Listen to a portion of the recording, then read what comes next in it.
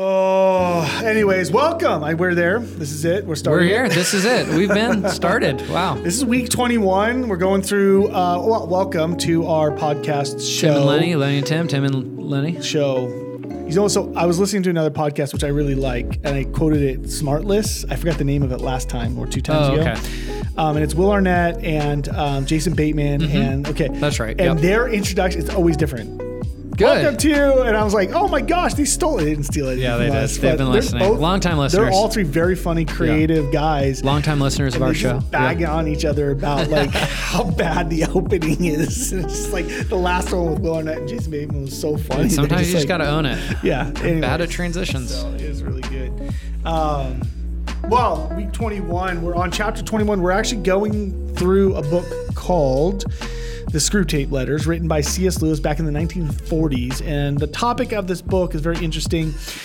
The thesis of this book is different stories, short stories basically, of this demon Screwtape writing to his underling Wormwood demon, the pros and cons, the advice, the kind of the perspective and coaching on how he can trip up his patient, i.e. human, that they loathe and hate and want to do everything they can to destroy their lives. And so there are commentary back and forth is just reading it and just going, what is, like, if this was true, what and why and how, and we can actually see it in some ways how it could be true in the world, specifically last week in dealing with sex and identity and how beauty versus nature versus nurture and what culture says is, and they you know, it was a very interesting conversation last week. And so we're going to continue in chapter 21. You read last week, so I'll read this week. Yeah, please take it. All right. And I know you read ahead, and I scanned ahead this week, though. I didn't read as much. Okay. So, this one's good. I like this one. I think this one's kind of shorter. I remember reading this one and then getting to the end. Either it was just that easy of a read where I was like, oh, just blew through that chapter, or it was actually short. Now I'm clicking through. I'm like, oh, it's kind of a lot of pages. Wow. All right, here we go. All right, chapter 21. My dear Wormwood, and I find it funny how a demon can start off the same every single letter, but we can't. Nope. What is wrong? My dear Tim. We could try it next week. Like, you probably never watched it, but is that Murder, She Wrote? No. Didn't she always like start off the show with like a little letter writing? I never watched it. You can't ask me that. My grandma used to watch it, and I remember this like, what was her name? My grandma was all Telemundo. That's all we got. Oh yeah, well you were just half Mexican, so that Telemundo. makes sense. It's like I don't know what the heck's going on in this novella. There's no Murder, She dear Wrote. Wormwood. Yes. A period of sexual temptation is an excellent time for working in a subordinate attack on the patient's peevishness. It may even be the main attack as long as he thinks it is the subordinate one. But here, as in everything else, the way must be prepared for your moral assault by darkening his intellect. Men are not angered by mere misfortune, but by misfortune conceived as injury. And the sense of injury depends on the feeling that a legitimate claim has been denied. The more claims on life, therefore, that your patient can be introduced to make, the more often he will feel injured and, as a result, ill-tempered. Now you will have noticed that nothing throws him into a passion so easily as to find a tract of time which he reckoned on having at his own disposal unexpectedly taken from him. It is the unexpected visitor, when he looked forward to a quiet evening, or the friend's talkative wife turning up when he looked forward to a tete-a-day with a friend. I don't think I said that right. A tete-a-tay. I don't even know what that is. All right, with a friend. It's a French. I looked it up. It's like a face-to-face. Like okay. With a forward face-to-face with a friend. Yeah. That throw him out of gear. Now he is not so yet. Now he is not yet so uncharitable or slothful that these small demands on his courtesy are in themselves too much for it. They anger him because he regards his time as his own and feels that it is being stolen. So there was this comedian, and his joke was, every time somebody writes a check in line at the grocery store, They're stealing my time. And then he like went on this whole diatribe about how he feels like what they're doing right there, what they're doing is they're like taking a knife and just stabbing him, just taking minutes off his life. Just tick, tick, tick, tick, tick, tick. And that in a sense is a commentary and a joke on what they're saying here is that, I don't know why it started off with sexual temptation, but basically what it's boiling down to. Well, I think he's following last week. I think he's tying it to last week's, like to the last letter he wrote. He's like, yeah, that's kind of what you're working on right now. But also, it's a good time to work in a couple of these other things. Got it. So really, I mean, it starts with this first line, but then it goes, like I told you last week, it goes totally left from there. Paul Tripp, we did he's a pastor and that mustache. The mustache dude. He's like a hipster. He's like a he had the stash before stashes were cool. He's an old man hipster. Yeah, totally. But, those big glasses. We did a married couples Bible study a couple years ago, and we went through he had like a series that he did of teachings and that kind of stuff. And one of the things that he talked about was this idea of like my kingdom. And like we have built our own kingdoms. And then when anyone does anything that threatens my kingdom, whether that's my time or that's because I like my toothbrush there and you moved it and you have now disrupted my kingdom. How could you do that to me? Yeah. And so as he was talking about that specifically in relationship to like, in a marriage relationship and how if we have our own kingdoms, and then we're just at odds with each other. But we surrender our kingdoms and we live for God's kingdom. And living with God's kingdom mindset says, you move my toothbrush and it's fine. Like some of those things. But it very much reminded me in the early portion of this chapter, talking about like, men are not angered by mere misfortune, but by misfortune conceived as injury. Like this idea that an injustice has been done to me. Yeah. It's not I'm not just angry that something bad happened. Yeah. I'm angry that something bad happened to me and I didn't deserve it. Kind of like, so for example, I come home, let's say, and my kids decide not to put their backpacks and hang them up, and I find their shoes scattered all over the house. And instead of just going, they're young kids, I'm like, you have not done what I've asked you to do. And now I'm asking you again, and I might trip over something that I didn't trip because clearly I saw it. And for some reason, I'm clearly frustrated because you are wrecking my kingdom.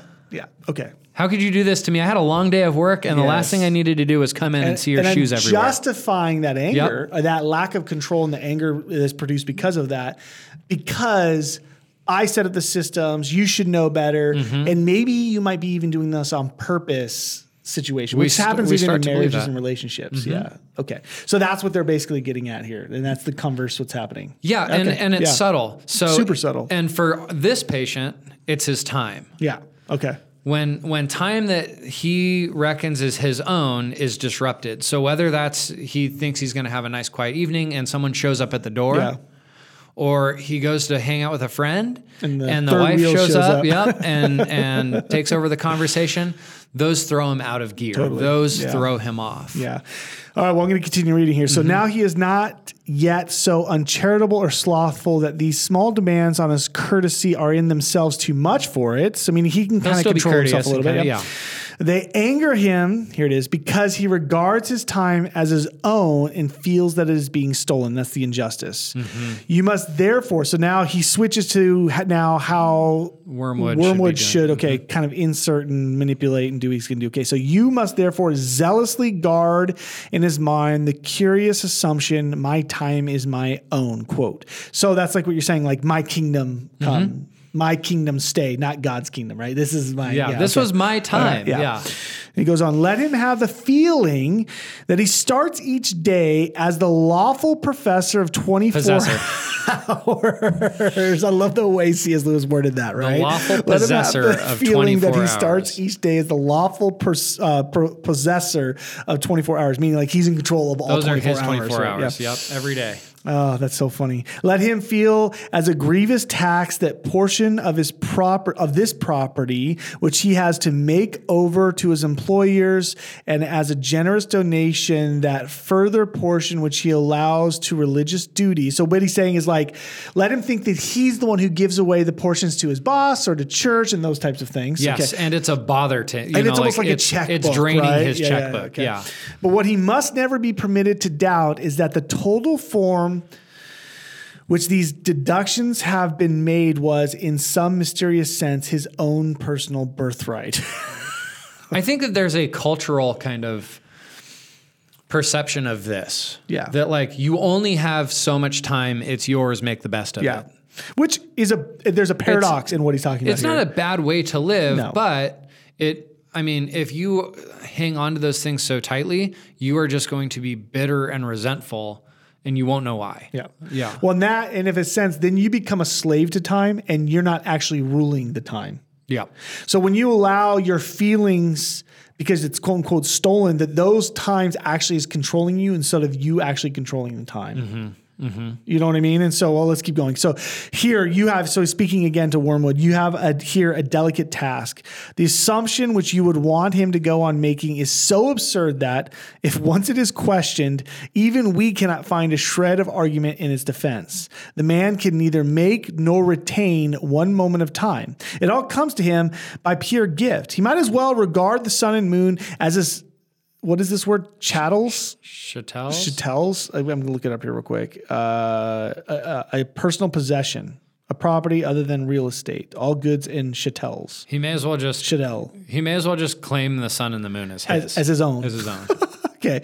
He is also, in theory, committed to a total service of the enemy. And if the enemy appeared to him in bodily form and demanded that the total service for even one day, he would not refuse. He would be greatly relieved if that one day involved nothing harder than listening to the conversation of a foolish woman, and he would be revealed almost to the pitch of disappointment if for 1/2 hour in that day the enemy said, "Now you may go and amuse yourself." Interesting. Now, if he thinks about his assumption for a moment, he is bound to realize that he is actually in this situation every day. Oh, so this idea that like you're not your own, and the time of itself. We're is in the gift. service, like Christian. Like if you are a Christian, you are in the service of God, right? And then this was a hard chapter for me because I guard my time. Yeah. I'm very protective of my time. And I think part of that's because initially I wasn't, and I just burnt myself out on everything and just spread myself so thin trying to do everything. And the converse of that is that I've gotten so good about guarding my time that I say no to things that I probably should have said yes to. You know, I say, and then if I end up having to do things that encroach upon my time that I've set aside, I do it begrudgingly most of the time. You know, so this for me kind of strikes a nerve because I'm very protective of my time. And look at me sitting here calling it my time, like I have any ownership of it. Actually, you know. So I think it's interesting that, like, what if we weren't so busy doing what we thought we needed to do that we actually looked for opportunities. That's what I'm seeing here. Yeah. Well, it's funny is that this week I was reading through the Gospels and the one where Jesus talks about how it is more blessed to give than to receive. Mm-hmm. I stopped for a minute and I was like, I don't believe that.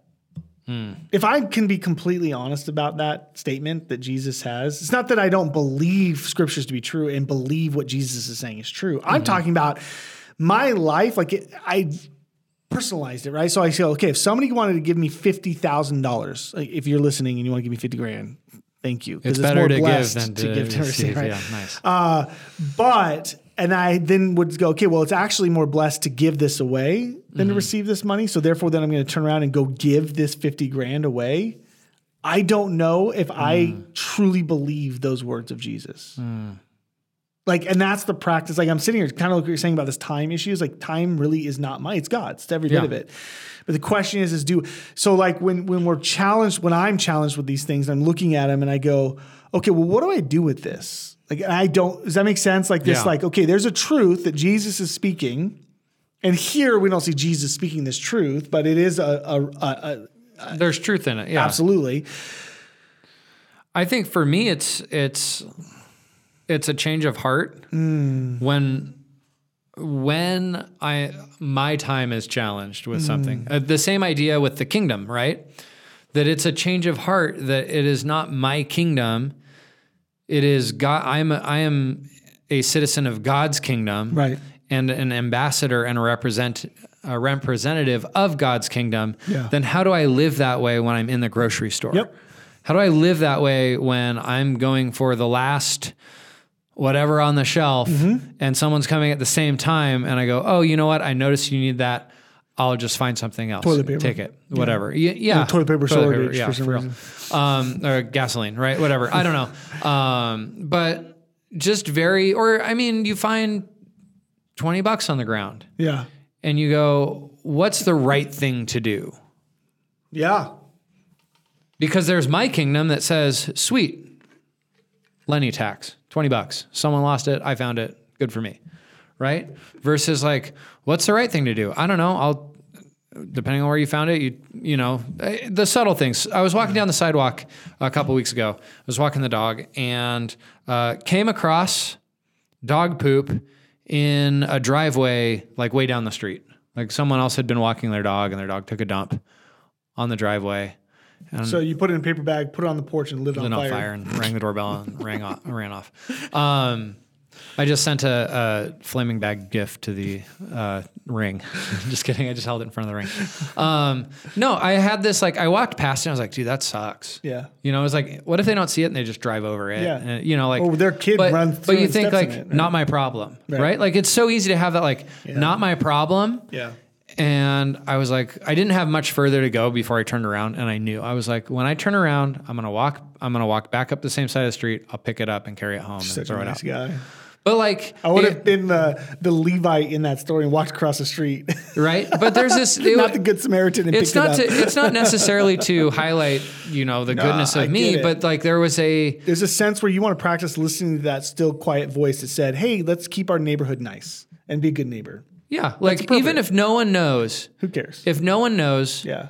Who cares? Now thousands of people are listening. No. Good. Yeah. Like, what's the right thing to do? Just do that. Yeah. No. Yeah. And we're so transactional in the way that we interact and live in the world that we kind of think, well, there's nothing in it for me, so why? Yeah. And if we live that way, then if we practice that, then that's what we become. Yeah. No, and if we practice a kind of a selfless, or not even selflessness, if we just practice responding to the Spirit when we're prompted, Amen. then that's what we're going to become more like. Yeah. And so for me, it was this moment that was just like, all right, Lenny, like,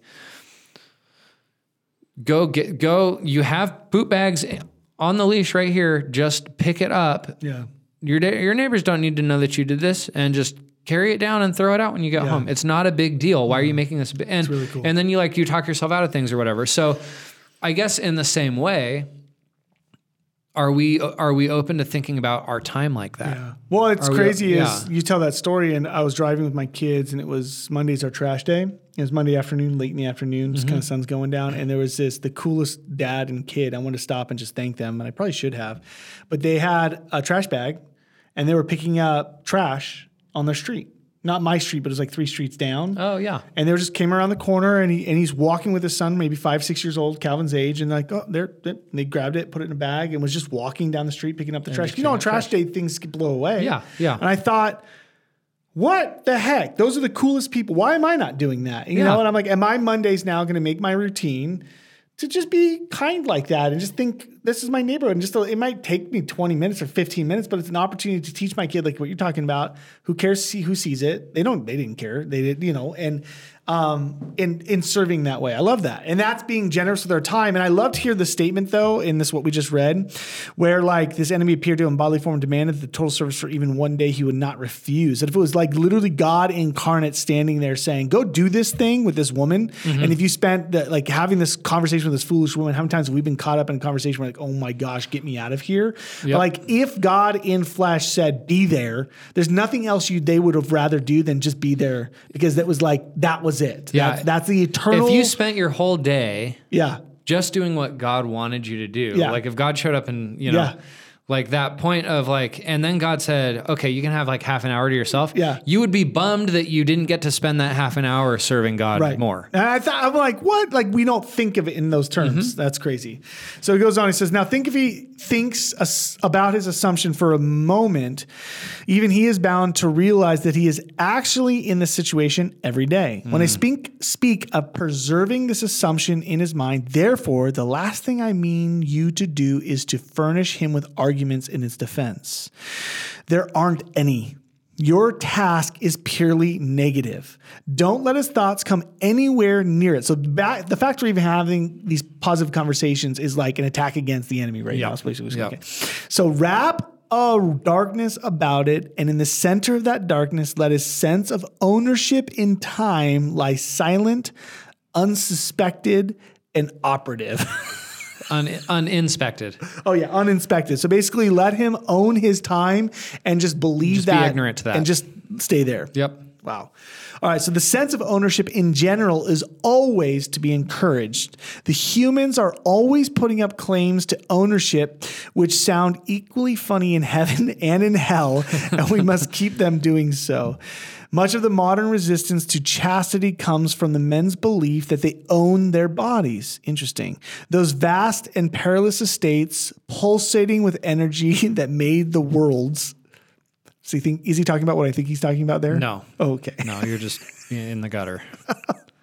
In which they find themselves without their consent and from which they are ejected at the pleasure of another. Yeah? So like your body. Yeah.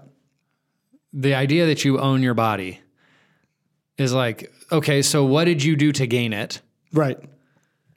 And what are you going to be able to do to keep it? And there's two ownerships of our body that are not ours that are actually stated in Scripture. The first one is we are the temple of the Holy Spirit, or temple of God. So this, number one is God's. And then number two is actually our spouses. That our body is not our own, that is actually our spouses. That we give our bodies to our spouses. Isn't that interesting? So to do what they, in a sense.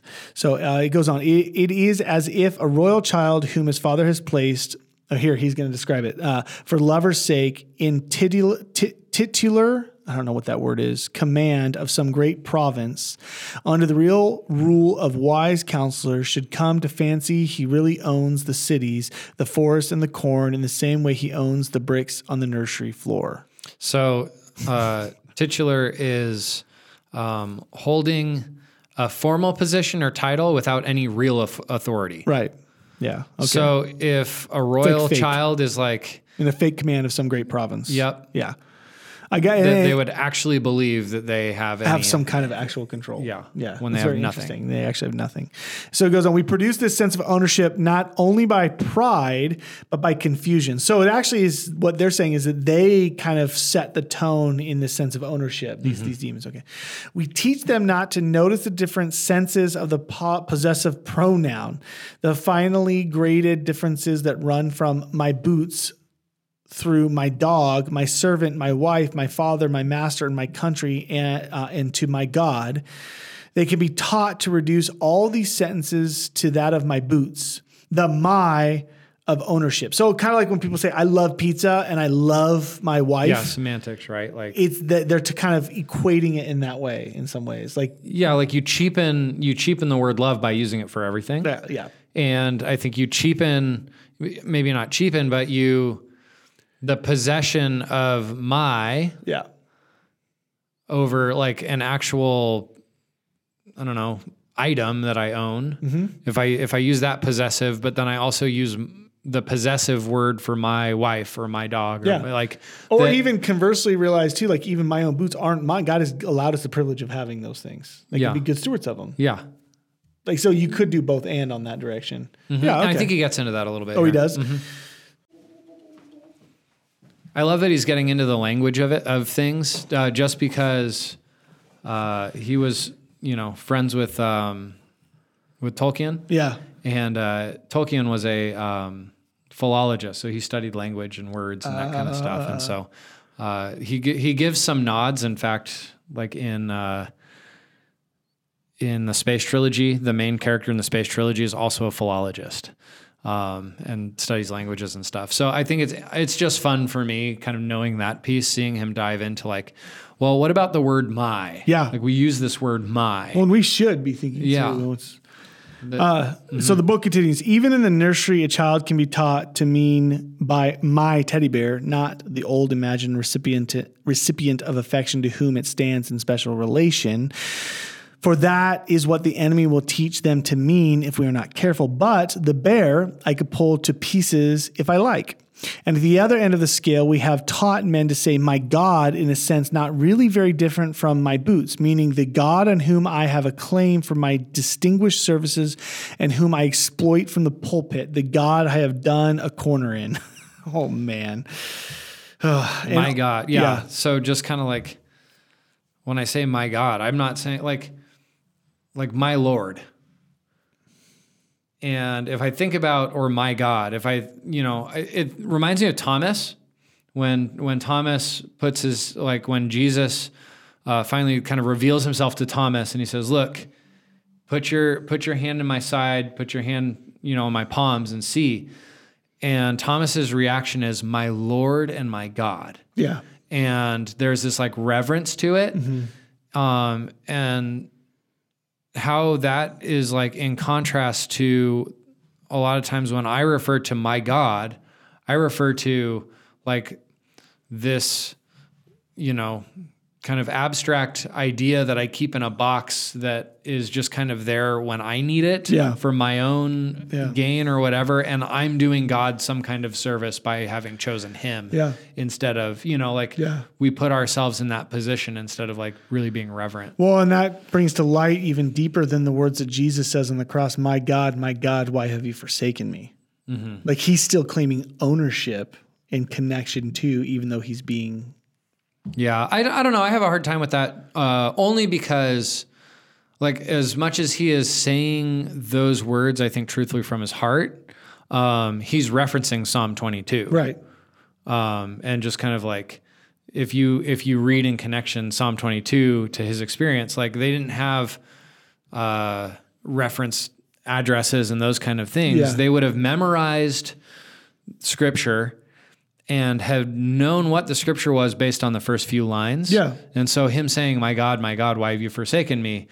The people that would have heard that were studied would have gone to that.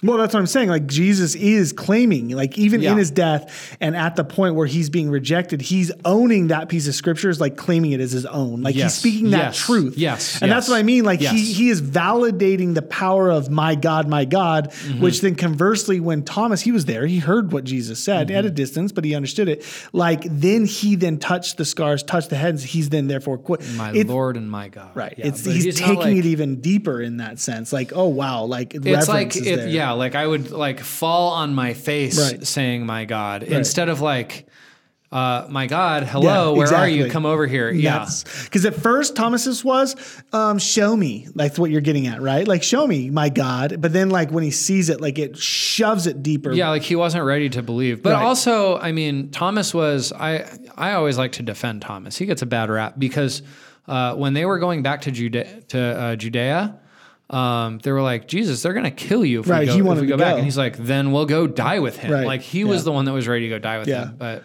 he gets a bad rap sometimes for doubting. But I think so. So does Judas. Oh man. I should probably just end the podcast there. Yeah. just hang it up right there. Oh, some people are listening right now, just like turn it off. It's okay. We're almost to the end. But I don't know. There's this idea of like the words that we use, and I refer to my God all the time. But do I refer to him as like? I think I need to be careful about how I use the words "my God" is what I'm reading here. Yeah, no, totally. And I think that's. I think it's the framing of understanding of our position. So. We have 4 family values our family has. First one is love Lord God with your heart, mind, soul, and strength. Love your neighbors yourself. Like that's number 1. Number 2 is honesty between with ourselves, God, and others. So that's number 2. Number 3 is health, physically, emotionally, spiritually. And then the fourth is, we just say it's make life fun. Nice. It's in a sense of living by faith. So when things are outside of your control, i.e., people are taking your time, i.e., you have a sick kid in the middle of the night and they're stealing your sleep, my sleep. No, I need to serve my child right now. And my anger that naturally came out, that in of itself needs to get dealt with, like set aside to serve my child right now. It's like, whoa, there's still... The Spirit I'm not allowing the Spirit to produce love, joy, peace, patience, kindness, goodness, kindness, or faithfulness, or peace right when I'm being woken up in the middle of the night. Whoa, like it's still dark in there, you know, I need Christ's light. So those are those times where we have the opportunity to, and that's why I think it's so powerful when we say make life fun. It's opposite of my time, opposite of my stuff, opposite of, we're claiming that reality that we're stating, I don't know what to do with what I feel like is being stolen from me right now. For example, we're on a plane flying overseas and ended up getting diverted because somebody died on the airplane and got stuck basically 72 hours traveling instead of 24. That's so hard. And what's funny is I made the statement before we left on this trip. My goal was to not be angry. Challenge accepted. Yeah. Yeah. So, and that's where we're working through some of our family values. And one of those was that's where I actually worked and came out of, like, making life fun, like learning how to put into practice kind of what they're talking about, the opposite of like being aware of what they want to keep ignorant. It's mine. What is that character from the cartoon? Mine. Oh, it's the seagull from Finding Nemo. There you go. There you go. Yeah. Or the guy from the nut, the squirrel thing that has the nut on Ice Age. Oh, the acorn. The acorn. Yeah. And he gets into so much trouble because it's mine. He's going to get it. All right. Well, we'll keep going. And all the time the joke, speaking of jokes, is that the word mine. Oh, there it is. There it is. You didn't see that ahead of time? No. I thought you were setting that up. No, I was like, this is brilliant. He's getting right to it. I'm not that What a brilliant. segue. I should have just acted like Yeah, it was. Yeah. So all the time the joke is that the word mine in its fully possessive sense cannot be uttered by a human being about anything. Oh, that's what we were just stating. That's the joke. Oh my gosh. In the long run, either our Father or the enemy will say mine of each thing that exists, and specifically of each man. They will find out in the end. Never fear to whom their time, their souls, and their bodies really belong. Certainly not to them, whatever happens. At present, the enemy says, quote, mine of everything on the pedantic. Okay. Legalistic ground that he made it. Our Father hopes in the end to say mine of all things on the more realistic and dynamic ground of conquest. So it's very interesting is that here the demons are basically stating that the enemy says mine of everything on the pedantic, legalistic ground that he made it. What is he saying? Our Father hopes in the end. I think that's like Satan basically hopes in the end to say mine of all things on the more realistic and dynamic ground. So their view of the present God's claim to everything being his. Yeah. Is that he created it. Yes.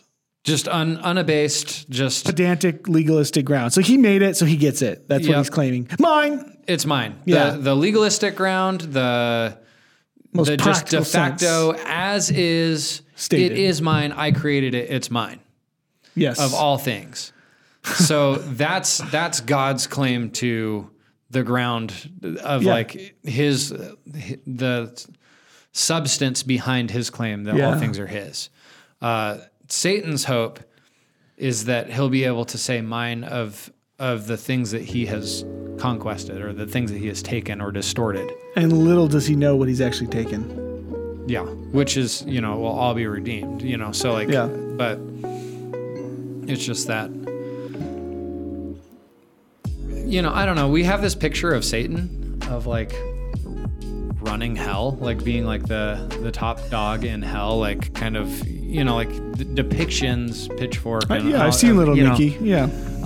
And like they run everything. Yeah. But Satan will be the most punished in hell. Yeah. Well, and we see too, they don't run everything. That's There's a interesting. point where God last week, the chapter where he goes, he put basically a claim on this Yep. one character, Yep. So that he actually does own. We often have this like false picture of like Satan. It's like, would you take the worst prisoner and put them in charge of the prison? Yeah. Absolutely not. Like same kind of idea that even out of a false, he's the father of lies, and you think about these demons are following him under the guise that the damage they do will be Theirs to keep. and that they will not reap what they have sown, for eternity. And Man, we could just leave it with that, to be honest. Like, that's crazy. a powerful Yeah. statement. Wow. Well, thank you to this week. We're getting through this, man. We've only got 8 chapters left, if you can believe that. I think there's 30 total. we are cruising through this. Yeah, it's really fun. So thank you for listening in, listening along. If you have comments, questions, remarks, anything you guys want to say, please let us know. Yeah. And thanks so much. And may God's grace and peace be with you. And we'll see you next time. Lots of fun. Thank you for joining us.